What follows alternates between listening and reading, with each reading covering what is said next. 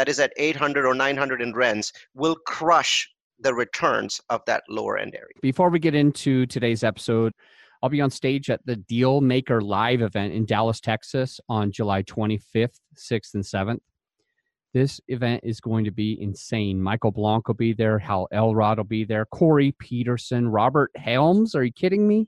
Adam Adams, Joe Fairless, Andrew Cushman, Matt Fairclough, David Zook, Brian Burke, Michael Becker, Reed Goosens, Dan Hanford, and Neil Bawa. It's going to be insane. I hope to see you there. Just go to dealmakerliveevent.com/Adam to get an extra $100 off and not to pay full price. Do the /Adam. That link's in the show notes, so go ahead and go into the links and grab your tickets right now to Dallas. I'll see you on July 25th through 27th. It's time for the Creative Real Estate Podcast, your source for out-of-the-box real estate investing strategies, brought to you by realbluespruce.com. Welcome back, everybody. This is going to be an exciting episode that we have because we have Neil Bawa, and Neil has one thing that almost nobody else does, and it drives him crazy. And it's starting to drive me crazy. And here's the thing. Most people make decisions based on what? Their feelings, their heart. And that's a good thing, right? But it's not a great thing. There's actually something called data. It's spelled DATA. And data is something that will help you understand and make educated decisions, especially when it comes to real estate investing. So with that said, Neil, we have a lot to cover today. So would you start by sharing a little bit about how you even got into multifamily real estate in the first place? Yeah, sure, Adam. Thanks for having me on the show. I'm a technologist. I haven't done 1,000 loans. I haven't flipped 100 homes. I got into real estate actually through my day job in technology. I was running a company. I was the chief operations officer. Company was growing. We needed a new campus for our company, an office campus. And as it turned out, I got involved in the process of building that campus. So unlike most people that get into single family by having a one single family rental, that's how most people start. Well, I started in real estate in reverse. My first real estate project was a $4.5 million, 27,000 square foot building that I had to construct from scratch. And so trial by fire, it was terrifying. It was a 9-month and 3-day project. It was absolutely terrifying. I didn't know anything about real estate, but I had good mentors and I knew how to ask good questions. And it was an incredible learning experience. I learned things about room sizes and air conditioning, flows and fire codes and egress levels and so many other things that one really doesn't understand, even if one's doing multifamily syndication. I'm pretty sure that there's people that have bought $200 million of real estate that don't know this yet, because new construction's slightly different from buying existing property. So that's how I got started, through my job, but I was still doing my job at that point, and I continued to do my job for the next 9 years. But once I realized just how much value there was in real estate, I was hooked, and then I started my personal journey, which went through a lot of single family homes, then a lot of triplexes, then a lot of passive syndications, and then into active syndication. One time, about 2 months ago, I've known Neil for a while, but he came to Rod Khleif's event, and he started to speak about data. And there are so many different pieces of information that really surprised me, and many of them blew my mind. And frankly, many of them blew the entire mastermind's minds. And when I say that, it's because he left us sitting on the edge of our seat. He said he was going to speak for 30 minutes. It goes to 35, and we're still like, please don't stop. What about this? What about this, Neil? And so the data that we're going to be talking about is very, very helpful for you as an investor. One interesting thing that I had learned from you, Neil, is that you mentioned that there was a range of rental per unit rents that had a higher probability of hitting projections.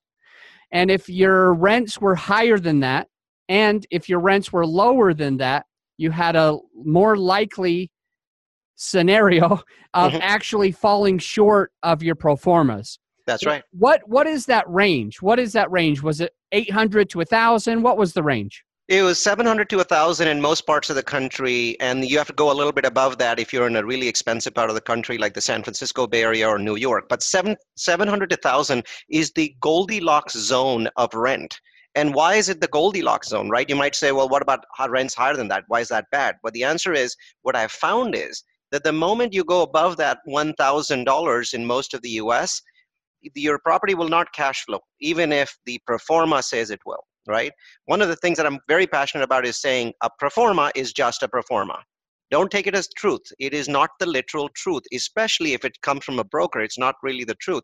My point is, if a property is at $1,250 of rent and you think that it's going to cash flow, well, then understand that 98% of the time it will not, unless you are in New York or the San Francisco Bay Area. It will not, and something's wrong. Dig further.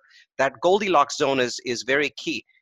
But the bottom of the Goldilocks zone is very, very important. A lot of people don't understand this. They go basically do simplistic math where they say stuff like, well, 1x, right? So if it's a $100,000 property, I get $1,000 in rent, I'm good. If it's a $50,000 property and I get more than $500 in rent, I'm good.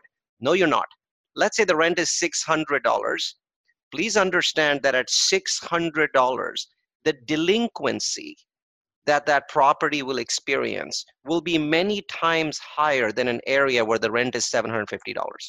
Once you go below $700 in the vast majority of the United States, the people that are living in that area, the people that are living in an area that has median rents below $700,000 are poor. $700.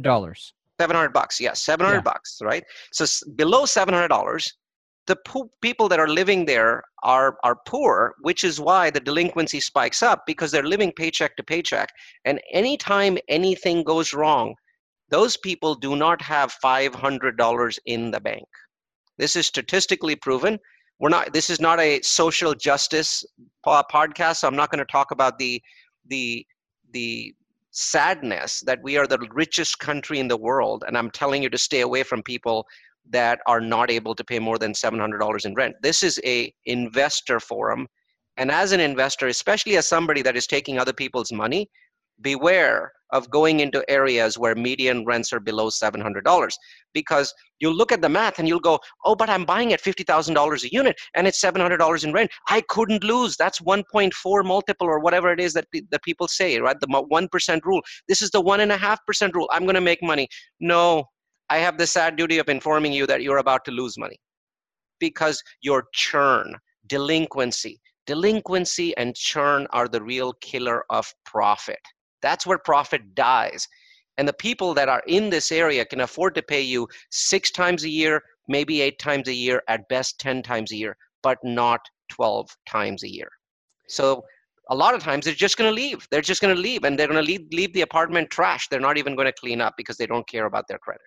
And something else that can further show your point, not just that they're less likely to pay the rent on time every time, and not just that they're more likely to leave it trashed, but just a simple additional part of the math is that, 600 and below, the turn is a higher percentage of the rent amount as well. Exactly. Your cost of maintenance is pretty much standard throughout the US. It might be slightly low in certain areas. Maybe labor is a little bit cheaper in Dallas than, let's say, it is in the San Francisco Bay Area. I get that. But for the most part, your cost of materials in the US is within a 5% range. If it costs you $1,500 to turn a unit and your average rents are $950, well, your profit levels are much higher than if the average rents were $550 or $600. Your cost of churn doesn't really change. Also, another thing to keep in mind, if people are not able to pay you $700 in rent, right? So the vast majority of the people living in that neighborhood are poor. Unfortunately, one of the sad things in America today is that the poor are receiving the smallest rate increases. And now in your pro forma, what you did was you said, I'm going to hold this for 5 years or 10 years, and each year I'm going to increase rents by 3%. Well, that same group, the portion that pays below 700, you unfortunately should be putting 1% there, not 3%. Now, when you look at this pro forma and you adjust it for higher delinquency, so you have to go in there and basically reduce your economic occupancy to account for that delinquency. You've got to put in a line item for your legal costs, your eviction costs, and then you're going to say, I'm going to increase rents by 1%, not 3%. Then when you compare that to a better area that's at, let's say, $800 in rent, over 10 years, I can tell you 100% of the time, that higher end area that is at 800 or 900 in rents will crush the returns of that lower end area. Love it. Love it. Well, we were talking just as we were kind of doing a pre-interview and chatting before we started pushing record. You mentioned that you recently were, and by recently, I mean less than an hour ago, you were chatting with somebody that said, hey, there's this property. It's in a B area. It's a growing, fantastic area. The market is really good. We should do this deal. So why don't you take it from there? And if you have the ability to kind of read off your response, that would be really, really helpful. Yeah, so this is earlier in the day today, right? So I'm holding my phone. I'm not going to turn this around because I don't want to mention who it was. This is somebody that's very experienced. He's a partner with me, knows his stuff. But I think that he threw a deal at me over text messaging. So I looked at the deal, and I spent about 3 or 4 minutes with the deal. And here's what he said, and here's what I said, right? So I have an opportunity that I really liked last year. That's him. Syndication falling apart, $35,000 a door, B minus area. My first red flag is $35,000 a door never equates to B minus area.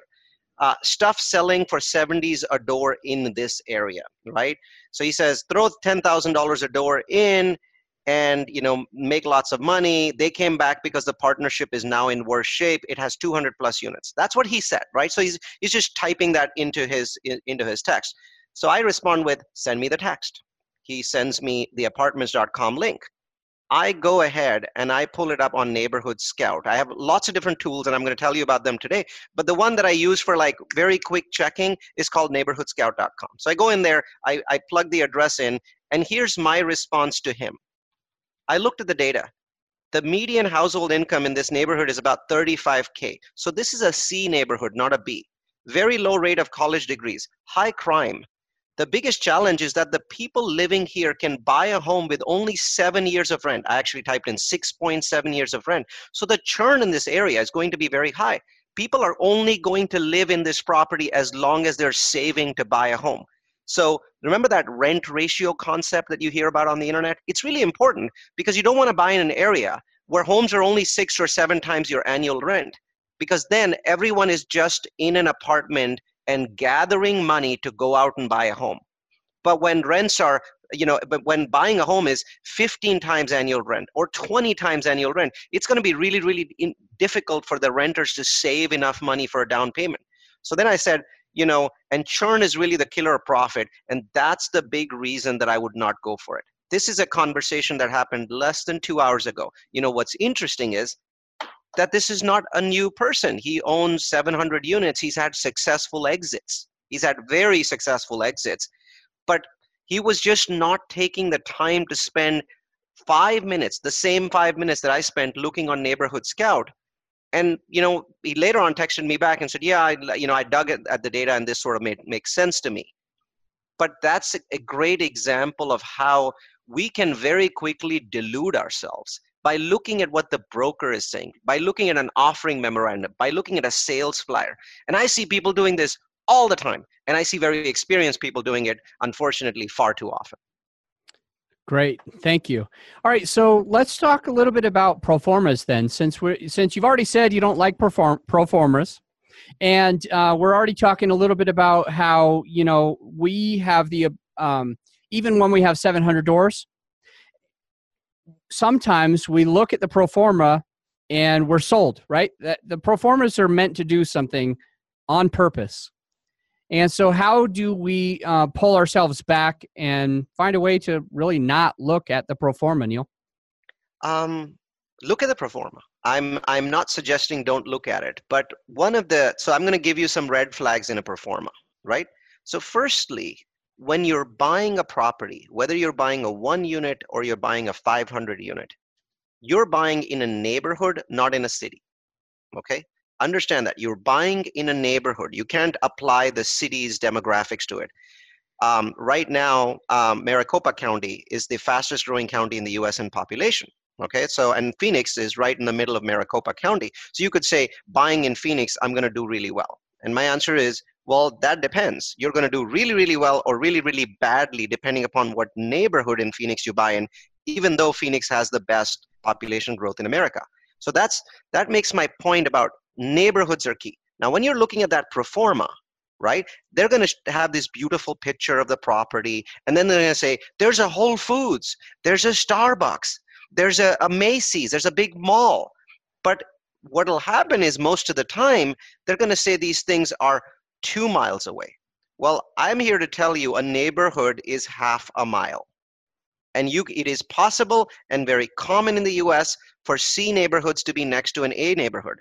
And so very often what happens is that broker, what he's doing is he knows that he's in a C neighborhood, but that C neighborhood is sitting next to an A neighborhood, maybe on the other side of the freeway, right? Because often between a C and an A, either it's rail tracks or it's a freeway that separates them. So what he's doing is he's looking at all these beautiful things, the Starbucks, the Whole Foods, and all this other cool stuff that's on that side of the trail tracks. And basically he's applying that to your property. So what you want to do, the first thing you want to see is pull up 5 pro formas. This is good learning. Pull up 5 or 10 different pro formas, right? Pull them up in 10 tabs on your browser or in your PDF software, and go to that page where they're showing that nice 3D map. Okay, now look at the properties where everything that he's saying is good is more than a mile away. Now find properties where there's plenty of things that are good that are less than a mile away.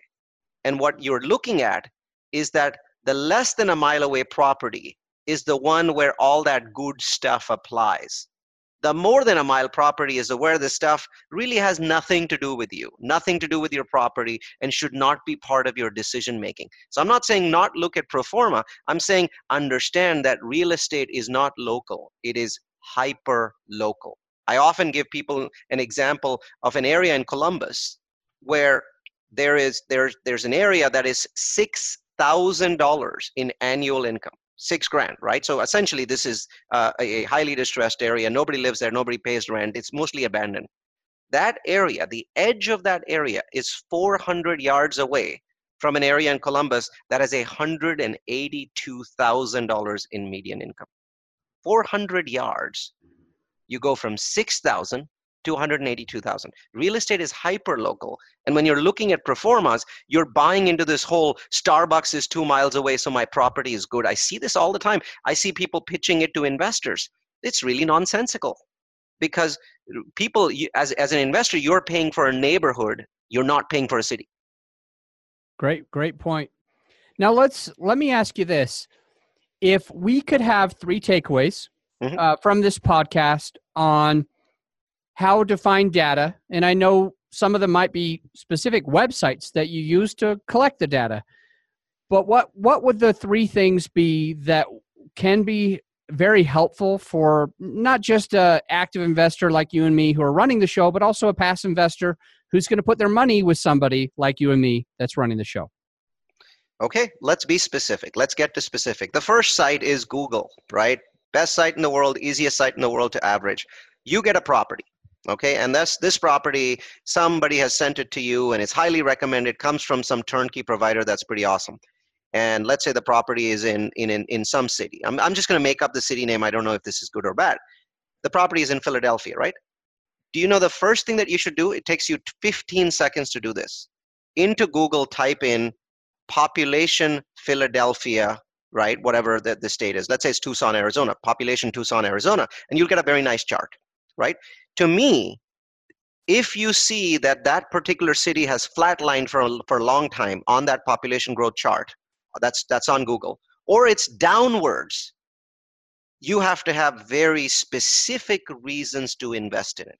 So if you look at Detroit, it's the city that holds the record for the largest decline in population in history, right? It's now, I think, declined for about 47 straight years. And at its peak, it was 1.6 million, and its cap rates were around 5. Today, it's at 670,000 people, and its cap rates are between 10 and 15, depending upon the part of the city. So what makes you think that you can go into Detroit, hold something for 10 years, and sell it at this cap rate? It's going to keep, the cap rate is going to keep increasing, which means the prices are going to keep dropping. Now, in dollar terms, they might go up. Why? 3% inflation. So real estate goes up everywhere, including Detroit. But the point is, because there's 3% inflation, if you hold for 10 years, the price should go up 30% anyway for you to just stay in place. Anything less than 30%, you're losing money. So people go in and say, yeah, I bought in Detroit, I sold 10 years later, I made 30%. You made nothing. That was inflation. For you to actually make dollars, the property's price should have increased by more than 30%, and that's not going to happen in areas where there's population loss. So when I look at places like Dayton, Ohio, when I look at places like Detroit, or I look at some parts, especially the northern parts of St. Louis, I'm saying you're going to lose to inflation.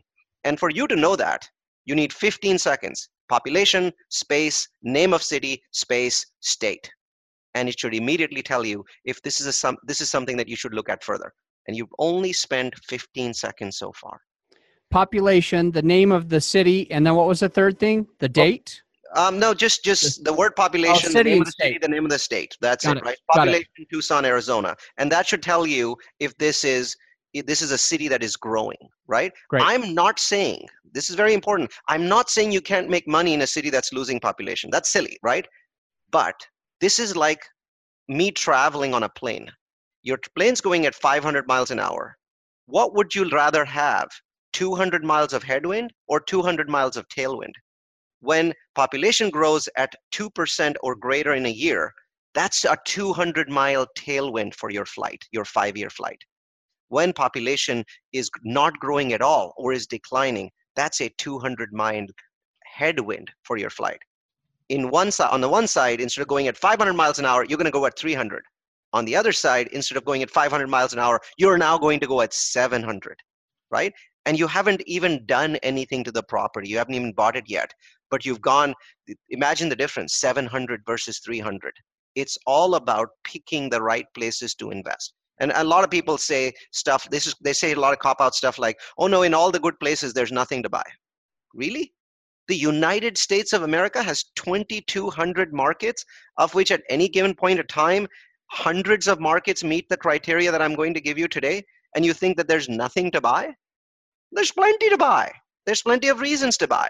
And it's not hard at all to do these things. It's just we want to basically take the approach of let me make the decision instead of saying let data help me make the decision. Love it. Love it. I really want to, I really like that. It's not something I've heard before. What would you rather have if you're taking, a flight? Would you rather have 200 miles of headwind coming against you, being in a declining market? Or would you rather have the whole 200-mile flight or the whole 5-year flight, working with the property of having the tailwind, having everything? You're doing the same work, but you're having the market work for you. I love it. It's fantastic. So number one, you said Google is your friend. What's number two? Number two is a website called city-data.com. So city-data.com. So go in there and plug in whatever city you're looking to buy in. Let's say you're looking to buy in Columbus, Ohio. Plug that in. And it'll give you a lot of statistics, right? And it'll bury you with statistics. City Data is awful in that it gives you magnificent statistics, but doesn't tell you how to interpret them. And it gives you way too much, right? So ignore everything on the page. Focus just on two things. One of them is median home price growth, and the other one is income growth, right? So what you're looking for is two things, and they're pretty much at the top of the page. So within the first 3 or 4 inches, you're going to see median household growth, and you're going to see median home price and condo growth. So on that page, you're going to see two numbers. It's going to show you what the median household income was in the year 2000, and it's going to show you what that number is today. And when I say today, it's usually 2 or 3 years behind. Don't worry about that. Don't worry about that. It's not very important. Look at the two numbers. And what I want you to do is to make sure that between those two numbers, the difference is 30%, right? Usually it's going to show you that the median household income in the year 2000 and the median household income in 2017.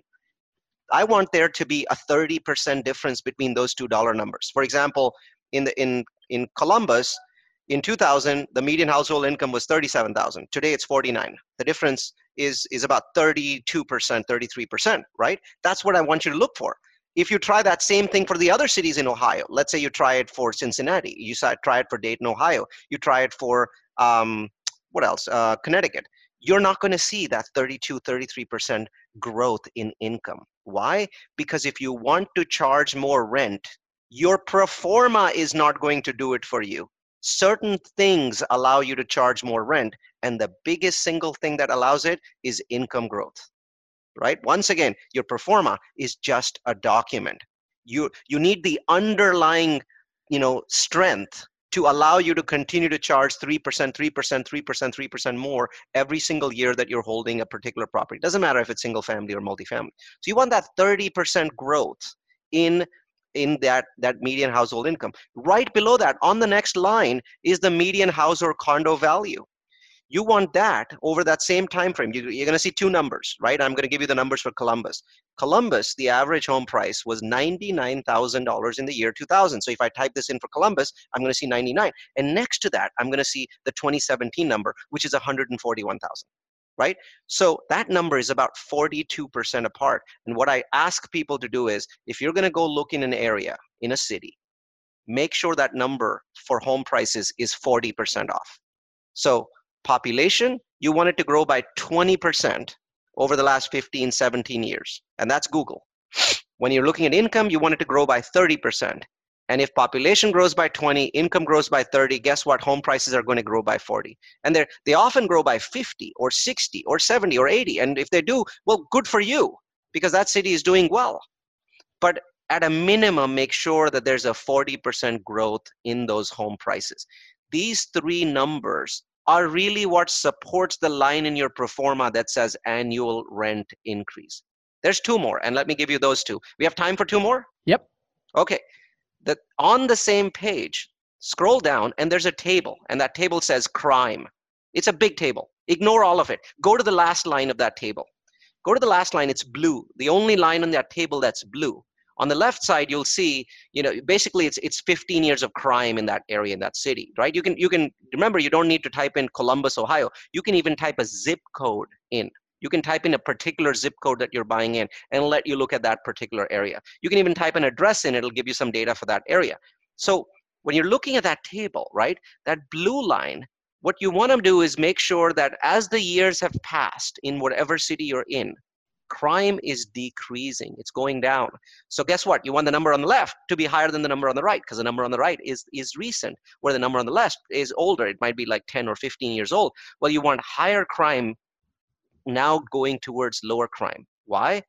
Because rent increases are much, much easier to make in areas where crime is decreasing, because demand is almost always higher than supply in areas where crime decreases. And it's only natural, right? More people want to live there because crime's going down. People understand this. They know this. If they live in that city, they know that Hyde Park has lower crime than South Shore. They absolutely know it. So over time, more people are going to move from Hyde Park to South Shore, and you're going to benefit and start looking like a hero to your investors. So, and then the number on the right, that number on the right, the most recent number, make sure it's below 500. 500. This is the city data crime index. What I found is cities above 500 tend to fluctuate in terms of the home prices, tend to have more challenges when they hit recessions. Nothing wrong with cities above 500. One of my favorites, Orlando, is at 550. But you know why I invest in Orlando? Because compared to 15 years ago, Orlando's crime has decreased a spectacular amount. So it used to be one of the crime-ridden cities in America in 2000. Now it's a lot better. It's going in the right direction. So even though it's not quite at 500, I'm okay with Orlando. So that's the concept. Let me ask you a question. And this is just because I've heard some things and I'm hearing what you're saying now, and I really want to know how they correlate with each other. And what I want to know, and I hate to be in a rabbit hole if this puts us there, but there has been a few cities and states out there that specifically decriminalize certain things in order to show a better crime rate. The question would be just how that affects this when you're looking at city-data. That's one of my favorite things to talk about, by the way. I'm glad you asked that question. So there are two ways to reduce crime. One is to invest in healthcare and education. Healthcare and education tend to reduce crime, right? So Columbus is a great example of a city that actually invested in healthcare back in the 90s, much more so than any other city in Ohio. And they're now basically benefiting from that, right? So that both the healthcare and education levels are up. And so it takes a while to do that. Then there's cities that essentially take the play with the numbers approach or lock them up approach. One city that's well known to have done this recently is Chicago, right? So basically what Chicago did was spend its money on police officers and on jails and basically locking up thousands and thousands of people. Now, on city data, in that last line, you're going to very easily be able to tell the difference. When you look at Columbus from left to right, you will see a smooth decline in crime. Every single year, crime goes down. Smooth declines happen when education levels go up. Now, try zip codes in South Chicago, for example, right? And you're going to notice crime is very high in 2002, and then all of a sudden tends to decrease, like sharply decreases, and then stays that way for about 1 or 2 years, and then spikes up again. And this time when it spikes up, it actually is higher than it used to be before the decline. And then it goes along for that way for a while, and then spikes down again. So in those cases, either the numbers are being manipulated because the definition of what constitutes crime has changed over the last 15 years from a data gathering perspective, or what they're doing is basically in a single quarter, they're locking up 5,000 people and putting them in jail. Well, when those people eventually will come out, right? And you'll notice that the times when crime goes down is right before an election for mayor or a general election. So what they're doing is they want to say that crime has decreased. So about 6 months before, they basically lock up a massive number of people, right? And they say, oh, crime has gone down. Well, it really hasn't, because you haven't addressed the root cause of crime, which is unemployment and lack of education. And so when you see cities, Memphis is a great example of a city that's basically using the lockup method, you're going to notice it bounces up, bounces down, bounces out. It's very ziggy-zaggy. And now you can tell that city really, that their focus is not on getting rid of crime. Their focus is on just getting rid of it today, getting rid of it for the next year, because some politician is screaming at them, right? Or they're getting bad press from the public, or the police department is being demonized. So smooth reduction in crime is the one that tells you that this is real and actual reduction. Love it. Thank you so much for answering that, and really, really appreciate that. So number one, Googling it. Number two, city-data.com. What's the third one you can leave with us to make sure that we're investing in a place that's really going to save ourselves the money? Well, it's got to be jobs, right? It has to be jobs, right? The biggest driver of long-term wealth is job growth, not jobs, but job growth. So this one's a little bit harder, and I know we're on a podcast where we need to take care of the audio folks as well. So I'm going to say it exactly. It's Department of Numbers, and that's DEPT, right? Not the full word department.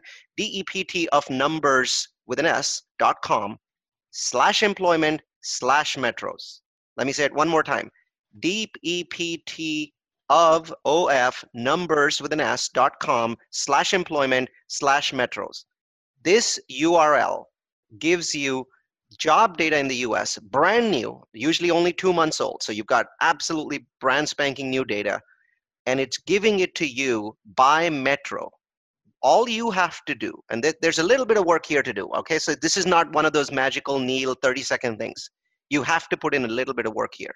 And the work is first sorted, so by the row that shows you the percent change in the last 12 months. Why? Because you want to invest in cities where at least 2% new jobs were created in the last 12 months. So sort by that column, and you're going to see cities in the US that have 6% job growth, 7%. All these people, naysayers, talking about the fact that this cycle is over and there's no future home price appreciation. Could you please go look at this page and explain to me that all these cities that have 5% job growth, how is it possible for real estate prices to slow down in those areas? It is not possible. One of the best rules of thumb I can give you is when a city has 3% job growth for at least 1 year, preferably for 2 years, all kinds of crazy things happen to real estate prices. They don't go up 3%. They start going up double digits, 10%, 12%, 13%. Why? Because that 3% job growth is not ever being met by 3% supply. And now all these people that have jobs and all these people that have better jobs and all these people that have higher salaries because the city really is tight on jobs, right? Tight on employment. All of these people are looking to buy. And so they drive up the prices of homes, which allows you to increase rents. You cannot, if there's 10% home price increase, you cannot increase rents by 10%. That's not how life works. But often, if there's 10% increase in home prices in a year, which is great, you can increase rents by 5%. In the rental market, 2% is long-term, that's the long-term median. If you look at the last 50 years, 2% is normal. 3%, you're very excited. 4%, you're partying. 5%, you're dancing naked in the street. There's plenty of places in the US where if you wish, you can dance naked in the streets. And you can get that information from this page. My only request to you is if it's a small city, don't make your decisions based on 1 month. Because we could have had Amazon open a new warehouse there, and for 1 month, the city looks glorious, and the next month, it could be crap. So copy paste the page into Excel, name the tab April 2019, come back 2 more times, look through the tabs. If that city continuously stays at the very top of the list, 4%, 5%, even 3% job growth in cities is incredibly profitable for real estate. Then pick those cities. By doing what I just told you, you've given yourself the 200 mile an hour tailwind. So your plane now is going to go at 700 miles an hour for the same exact quality of property. If you had bought it in an area that doesn't have this, your plane would be going at 300 miles an hour. Absolutely love that. Let me ask you a question based on the job growth. And 3% being great, 4% being incredible, 2% being workable and helpful. But the question would be, well, number one, you kind of answered it by saying, Amazon comes in, it's just 1 month, all of a sudden it spikes up. But the big question that is still in my mind is wondering what you think about a place that has even way bigger than 4% job growth. Is that actually a scary thing to look at? Or is it something that you can't continue to think that's going to keep happening? Like, I guess, sum it up for me on what happens when you see something skyrocket well above 3 or 4% and how you should look at that. I ignore it. I honestly do not look at cities that are 5% or 6% job growth. One phenomenon that I see consistently is there are 2 cities that are very often at the top of that list. One is called Midland, Texas. The other one is Odessa, Texas. Both of these are shale oil cities. Almost 100% of the employment in these cities is in the shale oil industry. So if the price of shale goes beyond $75, now you have 10% job growth on an annualized basis, which is ridiculous, right? And then if the price of oil falls below $50 a barrel, the next month you're going to see negative job growth and they'll be at the bottom of the list. So my advice to you is that if there are cities that consistently are above 4 or 5% in terms of job growth, there is something weird going on there that you may not understand.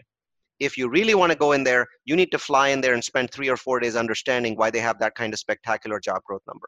Also, it could be a very small city, right? So in a small city, 100 jobs could be 5%. My suggestion, don't go into cities that small. Go into cities that, this particular map is showing you 500 jobs a month, 600 jobs a month, 800 jobs a month. Then one employer is not really going to move the needle one. And you're going to look at 3 months anyway, right? So that way you'll have 3 snapshots. So to me, there's usually something wrong when a city starts hitting 5% job growth. Very, very interesting. I'm glad I asked that question.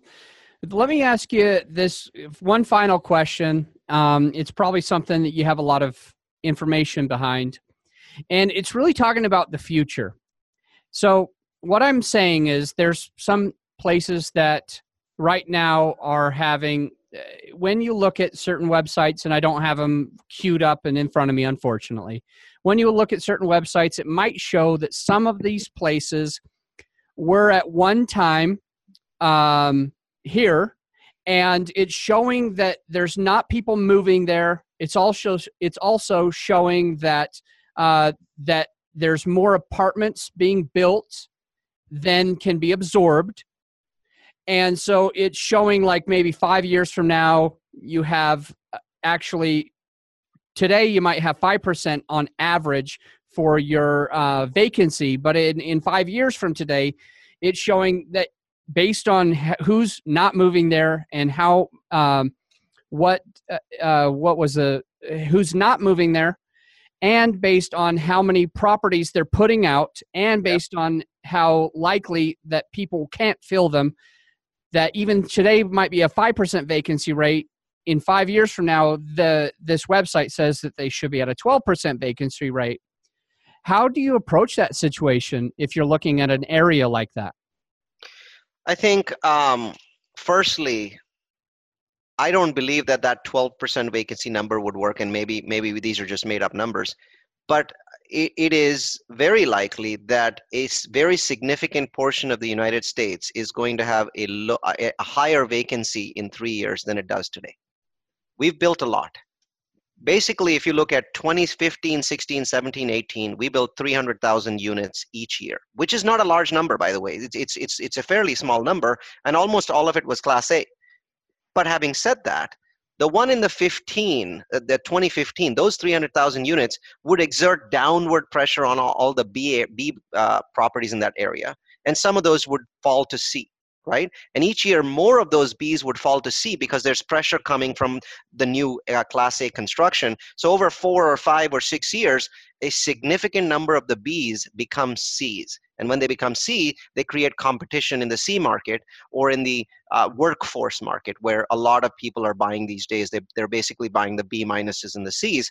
And so over time, the pressure keeps growing, and that pressure can lead to a reduction in occupancy. So I'm a believer that occupancy is going to be lower in the next 2 or 3 years. How do you deal with that? Okay, so let me tell you this. Let's say we're talking about Atlanta, right? So you look at Atlanta and you go, Atlanta's occupancy today is 96%, and forecasts are showing I'm going to be at 94, right? So should I be worried about that? Yes, but it's 2%. Do you know that at the same time in Atlanta, in a market that's very tight today, there are still properties at 80%, and there are thousands of properties at 100? So this 2% or 3% decline that we are talking about can be overcome in 20 or 30 different ways.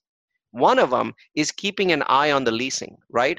When you were at Rod Khleif's event, I was teaching something known as LASL. It is a revenue management system, right? That basically tracks leads and appointments and shows and leases. And that system by itself on smaller properties can boost your occupancy 5, 6, or even 7% beyond the market. So my message for people is this. There's no conceivable reason in my mind for you to stop buying properties just because there's going to be a 2% occupancy decline in that marketplace over the next 5 or 6 years. Competent asset managers can move the needle by as much as 5%. And I'm not saying you're killing your property manager. I'm not saying you're doing some magical things. I'm saying just through competency making the right decisions, you have 5% in your hands. And I don't think most of the markets in the US are actually going to decline more than 2%. Okay. And what about when, I don't want to specifically talk about the market because we're still doing a lot of due diligence on it right now, and so I don't want to spoil it. But we're looking at a lot of markets, and just like what you said, most of the markets, most of America shows that it's going to be declining a little bit over the next 2, 3, or 4 years. It was just this one specific area that has a higher probability of having the vacancy rate increase 3 times faster than the rest of the nation's average. Ouch. So how do you look at that? I look at it very carefully. I think that their data isn't a way to get around things. Data is at its best an early warning system that allows you to make good decisions. What you can't do is use data to say, well, I found this other piece of data that suggests that the vacancy rate is not going to spike by 3x the US average in this area. I can always find data that supports any argument, right? Any argument can be supported through data because there's so much out there. In my mind, the answer to your question is a really honest one. And that is, if that data says vacancy is going to spike, there's a greater than 50% chance that it will. And you need to be prepared for that. Maybe you need to keep a larger operating budget. Maybe you need to reduce the price that you're paying for this property. Maybe you need to let your investors know that you might not be able to do 8%, distributions. Maybe you'll do 6. I think all of those are prudent. What data can't do is help you find something magical that is not going to make that vacancy increase happen. That's not how data works. Love it. Love it. All right. Really, really, really appreciate you. This has been a great interview. One of my favorites, and I'd love to just keep bringing you on. Every time I meet you, it's always a pleasure. Every time we meet in person, you always have a lot of information like this for everybody. And one of my favorite things about you is how willing you are to share the data, and not just willingness, to be honest. You're passionate and excited to share the things that you're studying and learning, and you want other people to know it. So I really appreciate that about you. I want to make sure somebody said a comment. We've been getting a lot of comments on the Facebook. None of them are questions, so we can skip that. But it's just pretty much 10 or 15 people just saying this is amazing. A lot of good info. Thanks for sharing this. And what's really cool about it, Neil, is that some of the people that are saying thank you for sharing this, they are specifically multifamily influencers themselves. So I can tell what kind of content we're bringing out right now is not just content for just the people brand new and learning. It's content that those people that are strong and they've been doing this for a while are still learning things just based on the comments that I'm reading right now. So thank you. I want to give you one more thing before I leave. So let's do it. I put together about a 3-hour course, which has, I think we did about the first 20 or 30 minutes of that course right now. And the course is also free. I am extremely passionate about giving data away because I believe that data is universal in the internet age. That is my mantra. So the course, which is also free, is on udemy.com. That's udemy.com/realfocus. That's udemy.com/realfocus. I don't believe in pitches. I will never pitch anything on a course. So it's a pitchless course. It's 3 hours.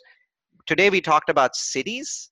The course also talks about neighborhoods. When you get down to 1,000-yard radius, how do you tell if that neighborhood is the right neighborhood to invest in? What are all the different metrics? Where do you find them? It's all in that course. It's given away for free. In fact, everything that I teach in that course, you're welcome to take and teach it to other people. There is no licensing agreement. I would love for it to be distributed to more people. If you're a meetup group owner, take it, teach it. If you improve it, make me a promise that you will share that improvement back with me. It's udemy.com/realfocus. I hope you got value out of today's episode. And before I let you go, if you did get a lot of value, please feel free to hop over to iTunes and let us know your thoughts and impressions. I love it when I get 5-star ratings and reviews from our listeners.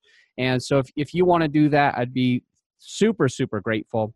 And as a reminder, I'll be on stage at the Dealmaker Live event. If you want to go to dealmakerliveevent.com/Adam, you actually save an extra $100. Who's going to be there? Well, Robert Kiyosaki's Rich Dad Advisors will be there. Corey Peterson, Hal Elrod, Robert Helms, Adam Adams, that's me, Joe Fairless, Andrew Cushman, Matt Fairclough, Dave Zook, Brian Burke, Michael Becker, Reed Goosens, Dan Hanford, and Neil Bawa. It's going to be insane. I hope to see you there. Go to dealmakerliveevent.com/Adam.